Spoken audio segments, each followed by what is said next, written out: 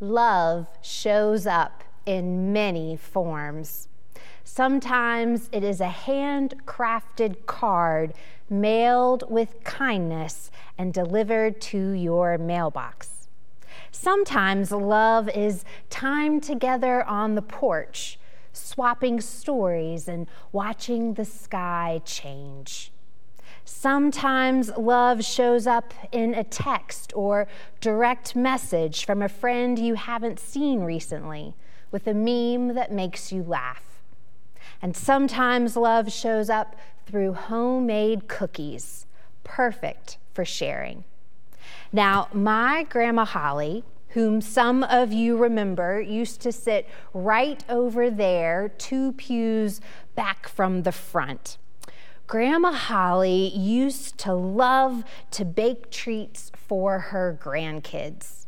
Her lemon squares were famous throughout Matthews and Gloucester counties, and she had an oatmeal cookie recipe that she would personalize for each of her 6 grandchildren. My brother likes to keep things simple, so she would just add chocolate chips to his batch. But I like to sweeten things up with some variety. So my cookies included chocolate chips, butterscotch chips, and craisins. Each grandchild had our own special mix.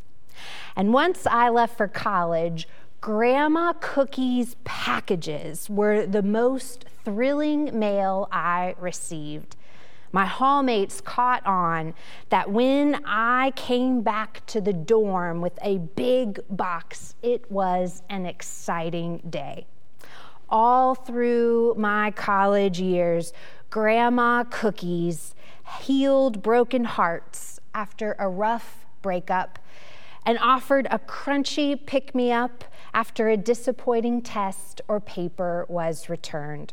They were cherished for birthdays and good surprises too. But I will never forget the community built with Grandma Cookies during the fall of my freshman year. In late September, the news spread around the campus like high tide. A junior had died during an accident kayaking in West Virginia.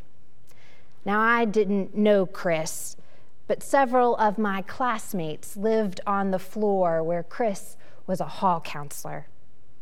Not really sure what to do, 2 friends and I headed up to the 4th floor of their dorm with a large tin of Grandma Cookies in tow.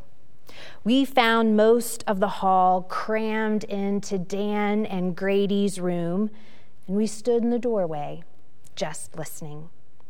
After a few minutes, I opened the old Christmas cookie tin and started to pass them around. It was like the widow's oil after Elijah's visit. The guys kept passing the tin and taking 2 or 3 cookies at a time, and it seemed like the cookies would never run out. We cried and laughed together as memories of Chris were shared. When I remember that time, I realize it was a sacred moment when hearts united by grief found comfort in community. Later, when I told Grandma Holly the story, I thanked her for her TLC and gift of compassion through that huge tin of cookies. I promised to always share her cookies whenever she sent them. 'Cause sometimes love shows up carefully wrapped in an old Christmas cookie tin. Love shows up throughout Scripture. It's the through line of God's story. We believe that God created the world with love, sent Jesus in love, and works through the Spirit by loving us still. Last week, love showed up as the Spirit united Peter with the Ethiopian. And in this week's lectionary gospel reading, Jesus teaches the disciples then, and us, his followers today, about love. Now, this is not the sentimental Hallmark movie emotion that leads you to add multiple heart emojis to a text. No, the love of God is love in action. Jesus embodies love in how he treats people, healing with a tender touch, sharing a meal with society's outcasts, listening with compassion.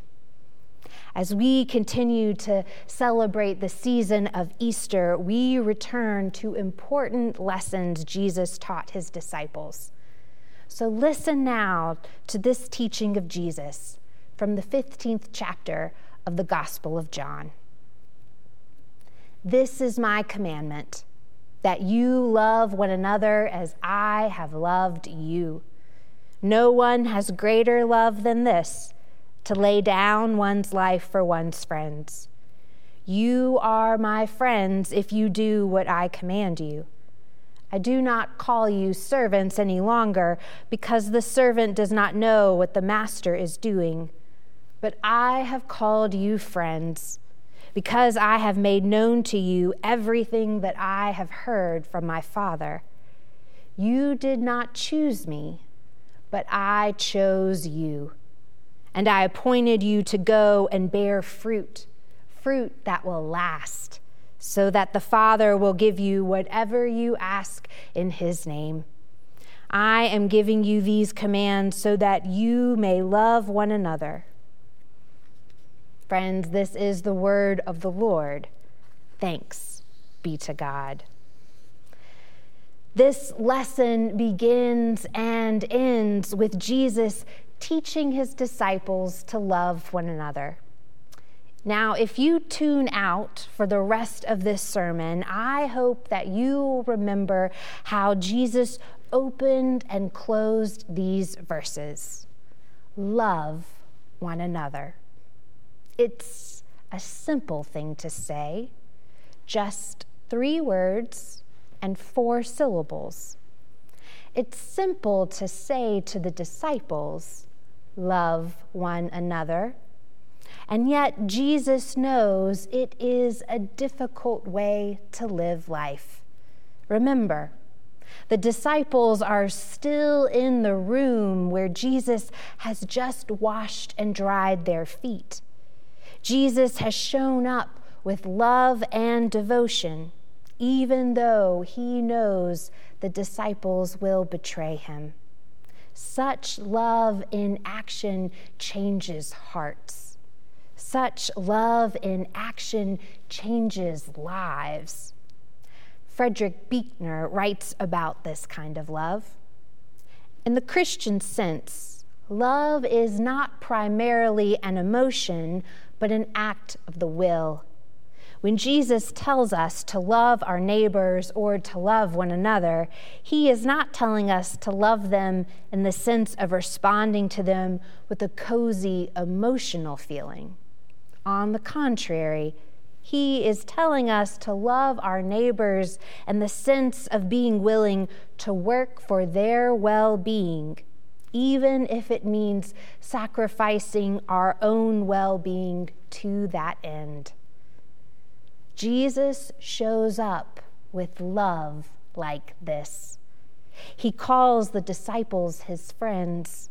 He washes their feet by hand. He encourages them to share his radical love. Jesus models how to work for the well-being of all while valuing the dignity of each person. For over a year now, we have been asked to work for the well-being of others. As we continue to witness the many costs of the COVID pandemic, we are called to consider our community and how we live day to day. We limit our time together, keep changing our routines, wear masks indoors, volunteer to receive vaccines, And we have even spent more than a year without worshiping in this beautiful sanctuary together. We have acted out of love for our neighbors, for their welfare and safety. And we continue to discern the most loving way to be the church, how to live out God's love in these changing times. We strive to love our neighbors by responding with caution and care during these difficult days. We understand the challenges of living with the greater good of the community in mind. We have fresh examples of following Jesus and loving our neighbors. Jesus emphasizes that loving one another will bear fruit that will last. Jesus prepares the disciples to continue his ministry after the resurrection, guiding them to trust that God will be at work through them. By calling the disciples his friends, Jesus offers them a way to continue his work, led by his love. Jesus has shared the hope and vision of God with them so that they too can share the good news. He has demonstrated the breadth and depth of God's love for all: children, women, men, the sick, the grieving, the wealthy, and the suffering. The disciples are examples of the power of God's grace, for God's grace has chosen them. Jesus reminds the disciples that they did not apply for this position. They didn't choose Jesus. Jesus chose them in an act of grace and love. So by extending God's grace and love with others, the disciples will have an impact in ways they would never imagine. God's love can surprise us with its transformational power. God's love in action has changed many people, is changing many people, and will continue to change lives for wholeness and joy. I want to share one final story of love in action. One more example of loving one another as Jesus teaches his disciples. A few years ago, I heard this story on NPR's StoryCorps, and it has stuck with me. It's a story about how two men responded to the needs of others with care, devotion, and love. When an assisted living home in California shut down in the fall of 2013, many of its residents were left behind with nowhere to go. The staff at the Valley Springs Manor left when they stopped getting paid, except for the cook, Maurice Rowland, and Miguel Alvarez, the janitor. There were about 16 residents left behind, and we had a conversation in the kitchen. "What are we going to do?" Rowland says. "If we left, they wouldn't have anybody," Alvarez replied. Their roles quickly transformed for the elderly residents who needed round-the-clock care. "I would only go home for 1 hour, take a shower, get dressed, and then be there for a 24-hour day," says Alvarez. Rowland remembers passing out medications during those long days. He says he didn't want to leave the residents, some who were coping with dementia, to fend for themselves. "I just couldn't see myself going home," said Rowland. "Even though they weren't our family, they were kind of like our family for this short period of time." For Alvarez, the situation brought back memories from his childhood. "My parents, when they were younger, they left me abandoned," he says. "Knowing how they are going to feel, I didn't want them to go through that." Alvarez and Rowland spent several days caring for the elderly residents of Valley Springs Manor until the fire department and sheriff took over and place the remaining residents elsewhere. And that incident led to legislation in California so that this won't happen again, known as the Residential Care for the Elderly Reform Act of 2014.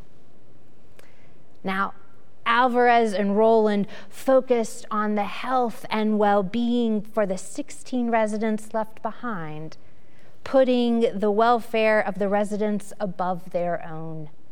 They worked around the clock, making sure the residents were cared for, showing up with love and comfort. They treated these people as they would treat their own family and friends. It's that kind of love Jesus wants his disciples to live fully. It's that kind of obedience to God's love that we are called to live. God's love continues to show up and guide us.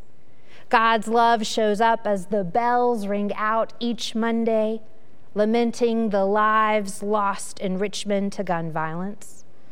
God's love shows up with each sandwich made and lunch shared with our guests at walk-in. God's love shows up with every purchase of Equal Exchange coffee and tea, supporting local farmers in Central America. God's love shows up when a meal is provided for the UKirk students when they get together. Friends, God's love shows up here in Richmond and around the world. God's love shows up when we care for one another, sharing cookies, meals in a nursing home, and taking precautions in public. God's love shows up when we show up for each other. As disciples of Jesus, we are called to love one another abundantly, trusting that we are beloved by God. May the Spirit inspire us to share the love. May it be so. Amen. Let us pray. Everlasting God, we thank you for your love. We strive to follow Jesus and to love one another. Hold us close when we suffer and send us out with courage so that we can share your love and your hope with all whom we meet. Inspired by the Spirit, we pray. Amen.